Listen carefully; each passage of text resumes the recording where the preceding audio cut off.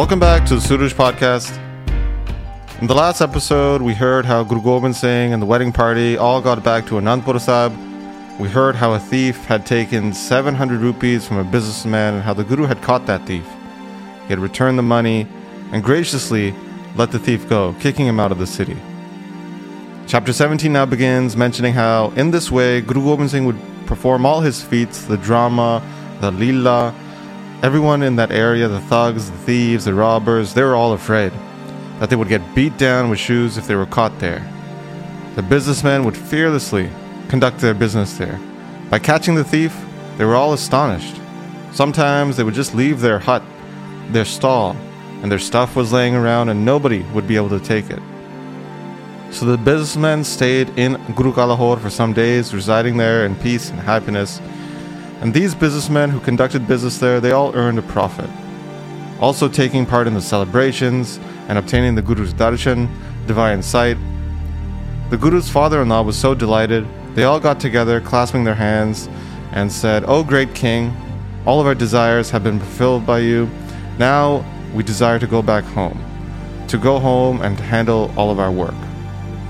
Guru Gobind Singh, hearing this, then commanded, "Yes, you may all go. Remember the divine name, Satnam, and obtain bliss." So the congregation from Lahore, when they heard this, they all prepared their supplies and materials, they bowed down to the Guru, and then they set off back down the trail, heading out west to Lahore. In the same way, the Sangat, the congregation from Ropar and Sarhand, the city of Hoshiarpur, they all set off back home very quickly. Along the path, they were meeting and chatting with other Sikhs. They were saying how the Guru has caused water to spring forth as a result of his spear, how he caught that thief, all the different festivities and fun events there of the wedding. They were all amazing. Listening to all of this, the other Sikhs who were hearing this, they were delighted as well, and they were saying, this is nothing abnormal for the Guru though. Whatever they desire comes to be true. They hold such a power. Nothing stands in their way. In all the villages, cities, and every single house, the praise of the Guru would occur. Having such bliss in their heart, the Guru gave out money to the Bedis, the people from Guru Nanak Dev Ji's lineage, before bidding them farewell. They then took down the path home. The clan of Guru Angad Dev Ji as well, they also set off, along with the lineage of Guru Amar Das, whose pure intellect is pristine and white like of a swan. With great respect, the Guru bid them all farewell, and these groups were praising the wedding as they were traveling back home. The congregations from Majha region as well, in front of all of them was their rep, their leader Duni Chand, who clasped his hands together and said, "O Prabhu, O Divine Guru Gobind Singh, give us your blessings. We are ready now to go back home." Guru Gobind Singh gave each of them a sropa, a robe of honor. The congregation receiving it would place this sropa on their head as a sign of respect. They were praising the Guru while traveling home, saying, "Oh, blessed is the Guru whose feats are so wondrous." And in this way, the countless Masans who were the heads of these large congregations, Sangat, they all also took soropas and set off in joy back to their respective lands. They were heading out west to the west side of Punjab, a place called Pingi Keb, now in Pakistan. They were also heading to Kabul, Peshawar, Shikapur. They were heading to the Sindhu province of Pakistan, Balakh in Afghanistan, Bukhara in Uzbekistan. Congregations were heading into all of these places in the thousands. The city of Dolamba in the region of Multan, places near that area and far off. How can we count and list all of these places? There were cities out in Assam, out east, cities like Dhaka in Bangladesh, Banaras, Fakhrabad in UP, Patna, Maqsoodabad in UP, Burhanpur in Madhya Pradesh, Akbarabad, the old name of Agra.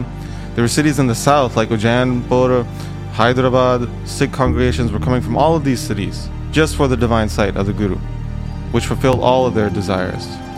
And in this way, the praise of the Guru spread out in all four directions. People would come and go from the Guru's court. Countless amounts of money was being offered there. People were offering this money, desiring happiness in this life and the next. So it was the month of Jeth. This is the hottest month in the summer, which is from mid-May to mid-June, and all the celebrations of the wedding had taken place. It was the summer months and it was extremely hot at this point. The gracious Guru at this point went to the banks of the Sutlej river to play in the water. The Guru disrobed and went into the deep water, where he swam, playing countless games in the water, going from side to side, doing laps, going deeper into the water at times. The 5 warrior brothers approached there to play as well, Sangosha and the rest. With their hands, they were playing with the water, slapping the water at each other. Suraj Mal's 2 grandkids arrived there, Gulab Rai and Sham Singh. They were also playing with the Guru here. The kids were all of the same age. From the Pala clan, they also came there, along with the Prohat of the Guru's house, Deharam, although he was some years older than the Guru. Some of the kids of the Masans were there as well, like Nandachand and others. They were all in the water at that time. And Guru Gobind Singh at that point counted them all up and divided everybody into 2 separate teams. They had a battle there, where they would splash water at each other to see who would run away and who would stay firm there in resolve and fight. On one side there was Gulab Rai, and on the other, the ocean of wisdom, Guru Gobind Singh. And in this way, Guru Gobind Singh set up 2 teams facing off with each other, each person facing off with somebody else. Everybody separated and faced off against their opponent, and with strength, they were splashing each other and wrestling with each other as well. They would face straight on against each other and splash each other with their hands and raise their hands and shove each other and strike each other down. They then would stop and grapple each other, pushing each other into the water, paining and distressing them, shoving their face into the water, playing, and trying to drown each other in fun. Some of them were not able to open their eyes.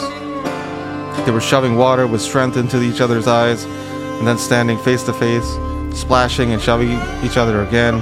Some would just get wrecked and just run away. Others would stop so they wouldn't be able to get away. They were just stuck in that water. And in this way they played for about 45 minutes, splashing each other, playfully shoving each other into the water and grappling. And at that point, Guru Gobind Singh, with his strength, encircled Gulab Rai. And he wasn't even able to open his eyes. He was just getting splashed and put into the water so much he wasn't able to breathe. He was struggling to breathe, gasping, desperately trying to get air. He was weak at this point. He couldn't face off against Guru Gobind Singh. But then he just ran, leaving the water. The Guru was trying to encircle him, but he got out and he went up to the banks of the river, where all the kids have left their clothing. Everybody's clothing and pugs, turbans were laid out there on the banks. So they had laid out their pugs, their turbans, on this beautiful floral designed fabric. And when Gulab Rai was running out, his eyes were barely open. He was so messed up. He was just running away, and he just picked up a pug, but it was of the exalted Guru Gobind Singh's. So he placed it on his head, and he just continued running. But at that point, Sangosha, who was watching, he ran after him. He saw that. He caught him, and he said, "Hey, you placed on your head the dastar of Guru Gobind Singh. Go now and go see which one is yours and take that. Has your intellect departed? The water took it away?" Gulab Rai heard this from his elder, Sangosha the warrior, and he was scared. He was freaked out. He went back where all the clothing was laid out. He picked out his own dastar. He wanted to take off Guru Gobind Singh's bug, his dastar, but when he placed his hands on his bug, the plume-wearing Guru Gobind Singh saw him and said, "Oh, Gulab Rai, don't take it off now. The bug you will wear too at some point. A time will come when you will wear the bug of the Guru.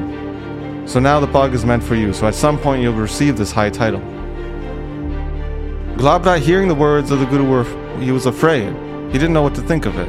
That the Guru saw this inappropriate behavior, inappropriate action, and didn't even get mad in his mind.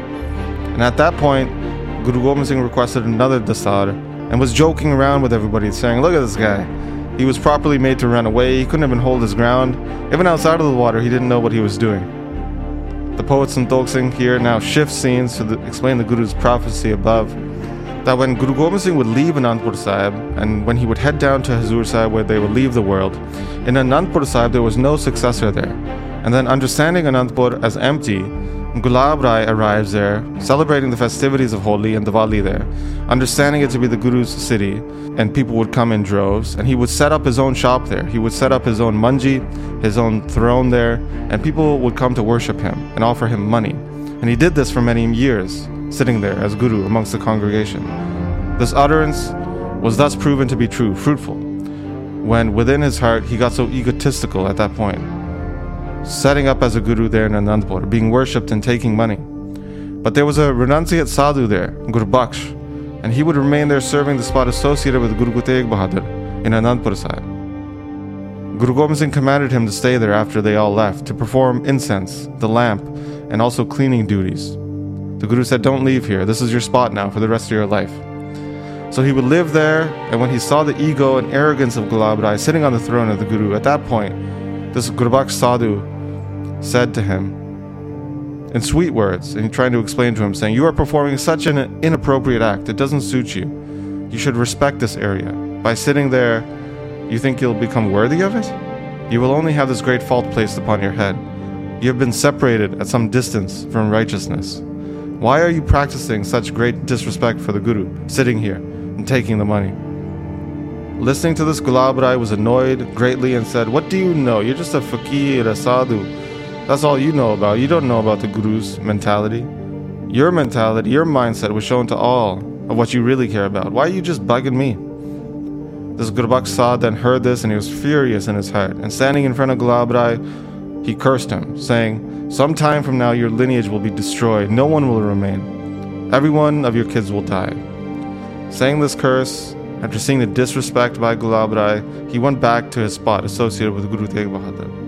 And the curse of the sadhu quickly came into effect. The profit he was obtaining was all taken away, and Gulab Rai died. No one carried on his lineage. And this is how the Guru's words that day came true. And this is how chapter 17 concludes. In the next chapter, we're going to hear more about Guru Gobind Singh's martial training. So that's where we're going to pick up next time. But as always, I'd like to thank those who have been supporting the podcast through the Mangalacharan Patreon page. Guru Gobind Singh ne dharman kara, mara naranga turk rajan khijja hankara, dharti pe gaya harchara ka chode ka bara, aise dhund kalesh mein khabe ho sab sansara, raje shah vajidre na mosi sara, sache sargur baaj nahi koi back kattne aara, meeniye masandiye nadi kudi ko maar ke, turkan ude hath tak bhajra pae ke aunge guna de pyare, jikaunge jikare gaj ke jikara jaave na halo jaave.